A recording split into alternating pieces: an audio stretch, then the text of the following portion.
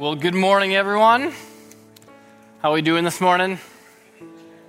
I feel some joy in this room this morning. That's what we're going to be talking about this morning. It really is my joy to be here with all of you, and we're gonna be unpacking this theme together a little bit this morning. My prayer as we do is that we might be able to experience some of the joy of the Lord in this place, as we've already done a bit together this morning.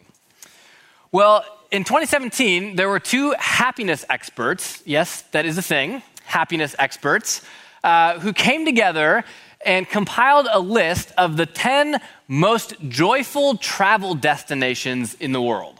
They called their project the Joy Index. And their thesis was that travel makes us happy. That the process of planning a trip, of going someplace new, of the experiences that we have when we're there, and even the journey back home is something that creates happiness. It adds to our happiness. So they created this list of the 10 most joyful places in the world to travel. Any guesses of places that might be on this list? Hawaii, the big island of Hawaii in particular was on there, yes. Anything else? Florida didn't make the cut. Sorry, Florida. No, there was no California spots either, I'm afraid. Yeah. Canada, did somebody say? There was one place in Canada, in Newfoundland. Yes, there was a place in Canada. Yes. New Zealand actually wasn't on there, though it's a beautiful place, I'm sure. It would be a joyful place to go. Yeah. Florence. Italy, there was a place in Italy, but it wasn't Florence. A couple other places that were on this list: Madagascar, Shanghai, Bordeaux, Telluride, Colorado, and Houston, Texas. I know. Now, poor Houston, we kind of poke fun at Houston now and again from this stage. I mostly blame Paul for that. If you're from Houston, I'm so sorry about that. But yes, Houston was on this list. Now, you might be thinking, okay, I'm just ready to write off this list if Houston is one of the 10 most joyful places in the world to visit. But I myself have actually never been there, so I'm going to withhold judgment on that. I'll leave that to you. Well, as these happiness experts came together to put together this list, they had to think through, what is it that makes an experience joyful? What is it that makes a place a joyful place to go? And they put together a list of research-based criteria that they could evaluate these various locations on. So they identified things like climate, weather has a big impact on our mood. It's going to affect whether or not we're happy in a particular place. Also, culture, the food, the art, the music that's in a location. Community and connection with other people was on this list as well, a few other things.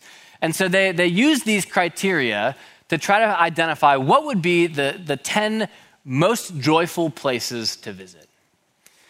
And I think this project, the Joy Index, it makes us raise the question, what is it that really creates joy? How do we experience more joy in our lives? Is it just going to one of these 10 places that these happiness experts have identified? Or is there something different? Is there something more? We're going to look at various passages of Scripture this morning talking about the theme of joy. And the question that's going to guide us through is really, how can we experience more joy in life? Joy is the second fruit of the Spirit, the second character trait or virtue that shows up in Galatians chapter 5, verses 22 and 23 that the Apostle Paul calls the fruit of the Spirit. These are things that the Spirit brings up in our lives as we connect our life to his life, as we learn to walk by the Spirit. And joy is the second one. Love was the first. We looked at love last week, and love is kind of the chief of all of these things. It's right at the heart of God's character, and it's at the heart of what God wants for us as his people. The next two are joy, which we'll look at today, and peace, which we'll look at next week. And these three sit at the front of the list for good reason, because they really are what the kingdom of God is about. This is what God wants: love, joy, and peace for his people, for followers of Jesus. And so this morning, we're going to dive a little bit deeper into this theme of joy. Joy is something that we all want, right? Believers and non-believers alike. Everyone is going to say, I want joy. I want to be happy. But that joy can be elusive, right? It can be hard to find. Maybe we feel like for a while we kind of have it in our grasp and then it slips away again. There was a recent CNN article that was actually claiming that this season in American history is the least happy that we have been as a nation. I wonder if you feel that. I wonder if that's the season that you're in right now. Maybe joy feels difficult to find. Maybe joy feels absent from your life. Well, what would it be to cultivate joy? How might we go about as followers of Jesus experiencing more of the joy of the Lord in our life? That's the question that we're going to be asking today. Before we jump into a few passages on joy, I want to kind of remind us what the fruit of the Spirit are all about. What is this list all about? You know, it's not a list of commands. Paul doesn't say, be more loving, be more joyful, be more peaceful, right? They're called fruit of the Spirit because these are things that are supposed to flow out of a relationship with the Spirit. As we're connected to God by His Spirit, this is the work of the Spirit in our lives bringing about these things. Right? So in that sense, this is something that is being done to us. But the interesting thing is that as we look at these various fruit of the Spirit throughout Scripture, and joy in particular, we find that there are also commands to do these things. There are commands to love one another, and there are commands to rejoice, to have joy. And so cultivating the fruit of the Spirit, cultivating joy, isn't just a passive thing.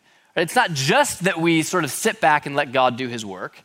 Ultimately, God is the one who has to produce change, but there's also something that we are invited to participate in, that we play a role in the cultivation of these things in our lives. And so we're going to look a little bit at this tension, a little bit of the balance of these two things, of joy as a result of walking with God and joy as a command that we can lean into. Now, as we think about joy in the Scriptures, perhaps one of the first books that comes to mind is Philippians. Philippians, the theme of joy runs all throughout the book of Philippians. And this is pretty incredible because Paul writes it while he's in prison. Right? He's in jail for preaching the gospel. Conditions were harsh, and yet in the midst of that, Paul himself is able to find an incredible depth of joy.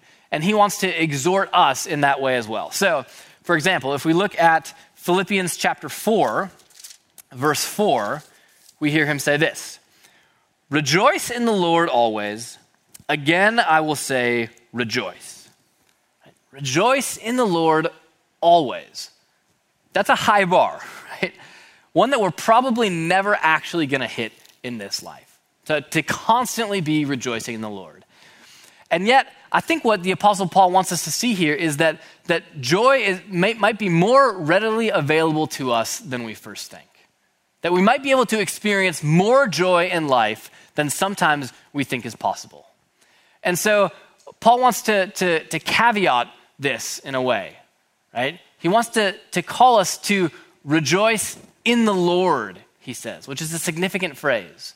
Rejoice in the Lord. If we're going to go about cultivating joy in our lives, this is what we need to do. We need to learn to rejoice in the Lord. And there's a couple different things that are meant by this, right? One is to base our joy and happiness not exclusively on our circumstances, but instead to look to what we know to be true in the Lord. So if you go to Houston, Texas, you might have an incredibly joyful experience. Or you might not. I don't know. Right? If you go to Hawaii, you might have an incredibly joyful experience. Or maybe not. I'm not sure.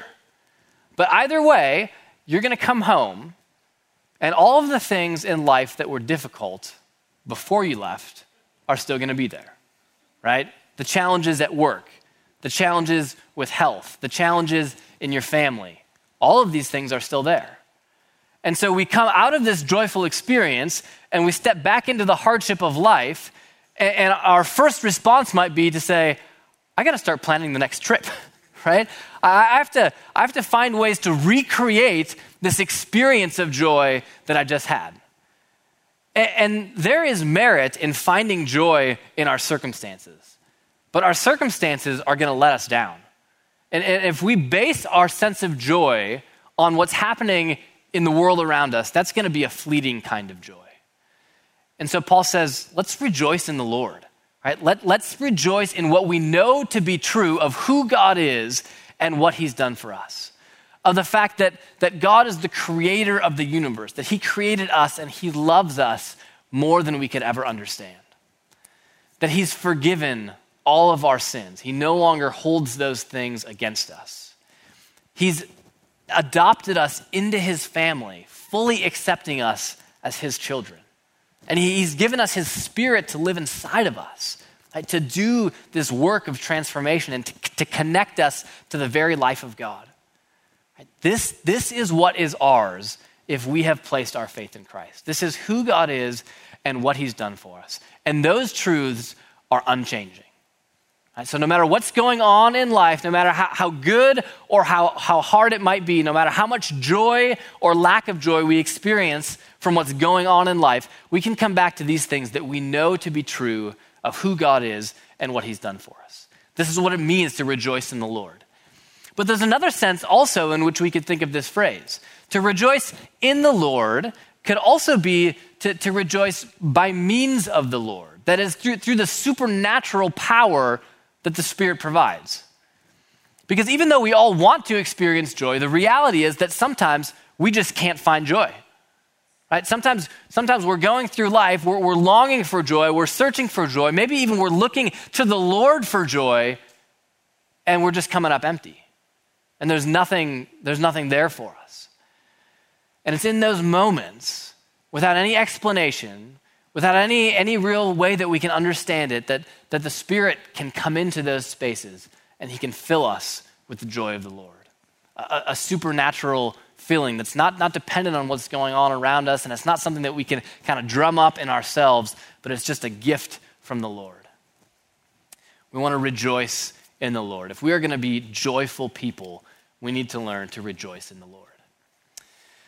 There's another way, though, that we could think about cultivating joy. And we see this modeled for us in Psalm 100. The book of Psalms is full of joy. It's full of lots of things, a lot of range of human emotion. But one of the things that we find there is joy. And Psalm 100 is a psalm that models how we can cultivate joy. This is what we find there. The psalmist says, "Make a joyful noise to the Lord, all the earth. Serve the Lord with gladness. Come into his presence with singing. Know that the Lord, he is God. It is he who made us, and we are his. We are his people and the sheep of his pasture. Enter his gates with thanksgiving and his courts with praise. Give thanks to him. Bless his name." This is a psalm of thanksgiving. It's kind of the category of psalms that it falls into. It's also a psalm of corporate worship. This is a song that's meant to be sang and was sang in Israel as a part of their corporate worship. And we see that here, this is a call to come into worship with a spirit of joy. And actually, worship can help cultivate this joy in us. We started our service this way this morning, of declaring joy in the house of the Lord. And sometimes I think there's this tendency to try to separate joy from happiness, right? As if like we can be joyful without kind of feeling happy. But that doesn't seem to be a distinction that's made here in this psalm. It doesn't seem to be a distinction that's made in Scripture. As the psalmist talks about joy, about rejoicing here, it talks about gladness. What is it? That's happiness. It's a feeling that we get to experience in worship. So this is what the psalmist is inviting us into, but then he gives us a little bit more on how we can go about cultivating that joy, especially when we don't find it. And so in verse 3, he basically does what Paul was talking about in Philippians 4. It's rejoicing in the Lord. He's recounting what we know to be true about who God is and what he's done. Know that the Lord, he is God. Right? He's the one who's made us. We're his. We're his people. It's recounting who God is and all that he's done to redeem us, rejoicing in the Lord. But then he's going to take it even one step further in verse 4, where he says, enter his gates with thanksgiving. Give thanks to him and bless his name. So here the psalmist wants to bring in thanksgiving, wants to bring in gratitude. And if we are going to learn to cultivate joy in our lives, and if the Spirit is going to come alongside us and cultivate this joy within us, we need to learn to practice gratitude. Practicing gratitude is simply the practice of paying attention to the gifts of God, the grace of God in our lives, and giving him thanks for those things. It's just noticing where is God's grace? Where are the gifts that he has given me? A few weeks ago, I had somebody encourage me to attend to or to contemplate beauty and just kind of see what happened. And so I went on a hike with a friend, and I just thought, on this hike, for these 2 hours, I'm just going to pay attention as carefully and closely as I can to all of the beauty that's around me in nature. Now, I love to spend time in nature. As a family, we love to go hiking and camping, and there's always an element of kind of awe in those things, right? Where you're connected with God as the creator, and you're seeing his creativity and his power all around, his beauty at display. But as I took this particular hike to just try to notice beauty everywhere I could find it, I was amazed at how much I tend to miss.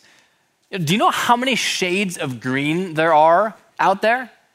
I mean, it was amazing. There was dozens of different shades of green. I'm seeing sage green and minty green, and then this plant that's just like this vibrant lime green, and this sort of dusty, rusty green, and just all of these shades of green. I just started noticing them. I'm like, this is amazing. This is beautiful. At one point, I turned the corner on a trail, and I saw there in the middle of the trail was this one lone plant standing there, about 12 inches high. And this plant it was thorny, it was rough, it was tough. It looked like it kind of knew how to take care of itself, just this one plant right in the middle of this trail. And normally, I probably would have walked right by it. But this time I stopped. I just noticed that this beautiful life in the middle of this arid trail, beautiful pink flower sitting right on top of this with a center that was just golden and yellow. And I stopped. Normally I would have walked right by. And I just stopped to notice it, to take in as much of this plant as I could. And then to just say, God, wow, thank you. Thank you for putting this here. Thank you for your beauty, your power that I can see here. If we pay attention, we can see beauty all around us. And this is the way that it works with God's grace. Right? So often, in the hustle and bustle of life, we're so busy, we're so distracted that we're not even paying attention to all of the gifts that God has given us. We're not even noticing all of the ways that God is pouring out his grace on us.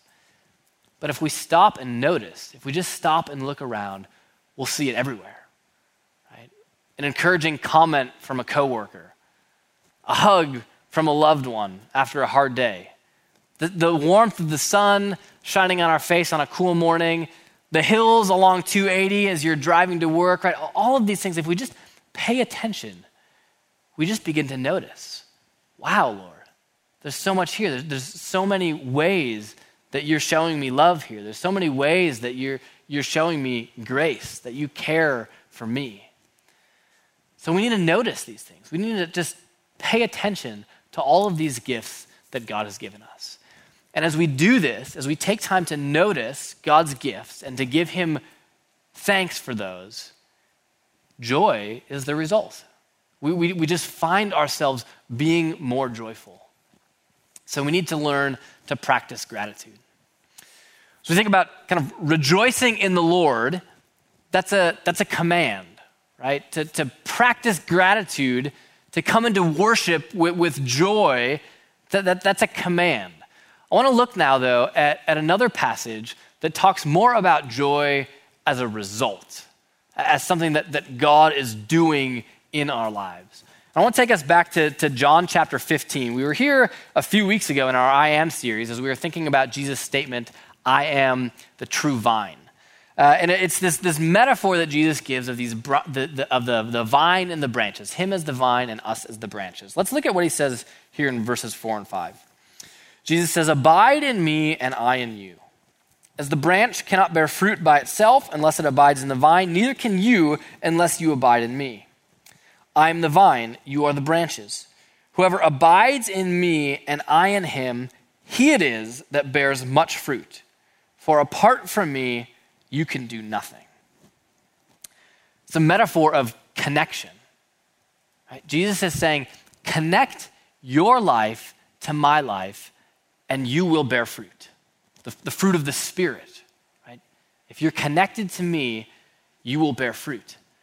And then Jesus makes this statement at the end of verse 5 there that it just stops me in my tracks every time. Jesus says, for apart from me, you can do nothing. When it comes to bearing fruit, apart from me, you can do nothing. And I think we hear that and we think, well, what are you talking about? We can do nothing. I mean, weren't we just talking here in this sermon about things that we can do to cultivate joy? What do you mean we can do nothing? I want to come back to that in just a minute, but let's look where Jesus takes this as he goes a little bit further. Verse 11, he says, these things I have spoken to you, that my joy may be in you, and that your joy may be full. Jesus says, this metaphor of connection, this talk of the vine and the branches, this call to abide in me, the reason I'm saying these things to you is because I have joy inside of me. This is Jesus speaking. He says, I am joy. I am full of joy. And I want my joy to be in you so that your joy can be full. Don't you want a full joy? Right? Sometimes we feel like we have half a joy, right?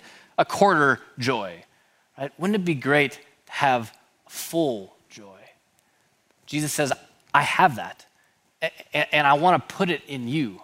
I want you to experience this. But remember, he says, apart from me, you can do nothing, right? You can't have a full joy apart from me. It's just not possible. You can't experience joy apart from me. It's just not possible.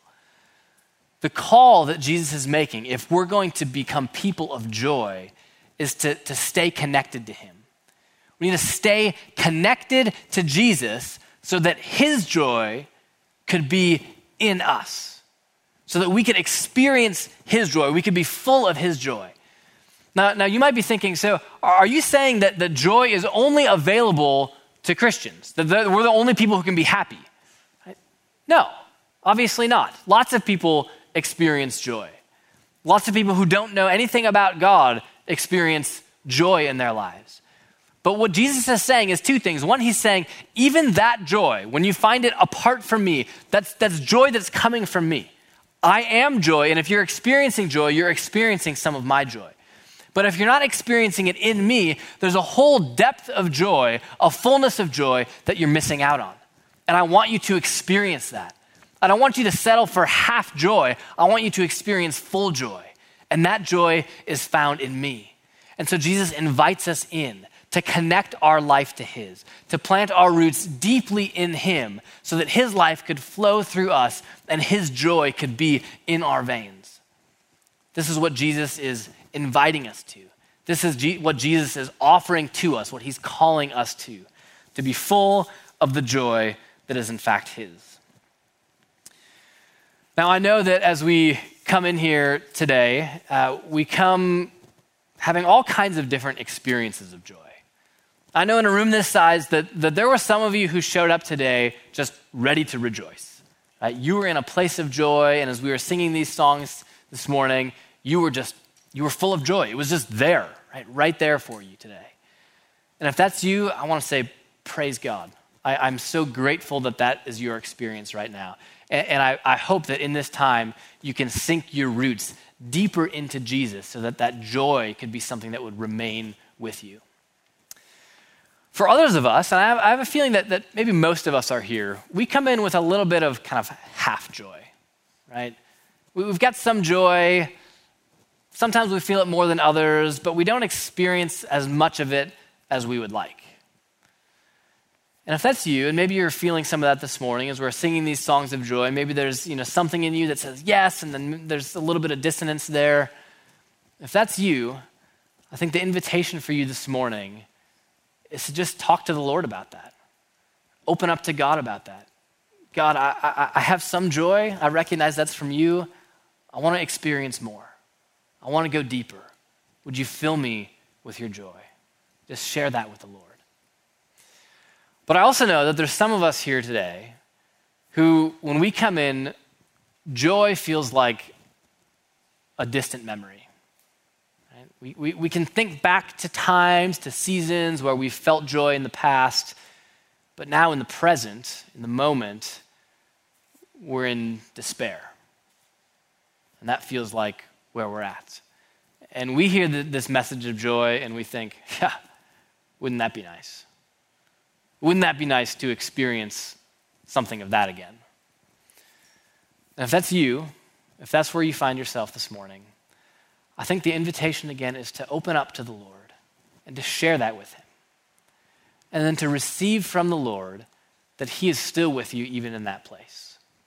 Even if you feel lonely, even if you feel isolated, even if you feel depressed, the Lord is in that with you. And he loves you there, and he knows you there, and he sees you there, and he wants you to experience his joy. We come carrying a lot of different experiences with us today. In all of this, we want to just turn to the Lord and say, God, we want to experience more of you. We want to stay connected with you so that we could experience your joy. You know, Jesus experienced more joy in this life than any of us will this side of heaven. It's amazing. And I think one thing that he wants us to hear this morning, that he wants you to hear, is that you bring him joy. You bring joy to Jesus. And he tells us as much in the book of Hebrews. Hebrews chapter 12, verse 2, it says this. This is an exhortation. Looking to Jesus, the founder and perfecter of our faith, who for the joy that was set before him endured the cross, despising the shame, and is seated at the right hand of the throne of God. That means that as Jesus was approaching the cross, he knew exactly what was before him. He knew that the road ahead of him was full of pain, full of suffering, sorrow, and agony. And yet in the midst of that, he walked forward to the cross in joy. It was joy that drove him to the cross, and that joy was you. That joy was me. That joy was bringing redemption to a people, forgiving our sins, defeating sin and death so that we might live with him forever. And so when we lack joy, or when we experience joy in other things, when we find ourselves distracted from Christ, we can come back to the place that even there, we bring Jesus joy. That he went to the cross for us, and he takes joy in us. We're going to come now to the Lord's table, celebrate communion together. And as we do, I want us to think about this idea of joy. As you approach the table, perhaps you just kind of reflect on, where are you on this journey of joy? Do you come this morning bringing lots of joy? Have you experienced joy this morning? Or does joy seem far away and distant? And then just offer that to the Lord. And then as you take the elements, as you take the bread, which Jesus said is his body, which is broken for us, as you drink the cup, which is his blood poured out for us, just be reminded of the fact that Jesus went to the cross. He allowed his body to be broken and his blood to be shed because you bring him joy. Just celebrate that with him together this morning. As we come forward, if you're in these center sections, there'll be an usher who will dismiss you by road to come down the center aisle to grab the elements and take it here or back at your seat. If you're in one of the sides, whenever you're ready, you can come forward to one of the tables on the sides. There's crackers that you can dip in the cup. There's also individually packaged elements if you'd like. As we get ready to take the Lord's table together, let's pray. God, it's overwhelming to think that we bring joy to you. It's staggering. Jesus, thank you for going to the cross for us so that we could be in relationship with you, so that our sins could be forgiven. We just declare that in this place, Lord. We are forgiven. We are loved. We are accepted by you. Thank you, Jesus. Thank you for making that possible on the cross. And I pray, Lord, that as we come now, that we could know with confidence that we are yours and that we have access to you through the cross, and that we can experience your joy. Would you fill us with joy this morning as we celebrate all that you are and all that you've done for us? We pray this in Jesus' name.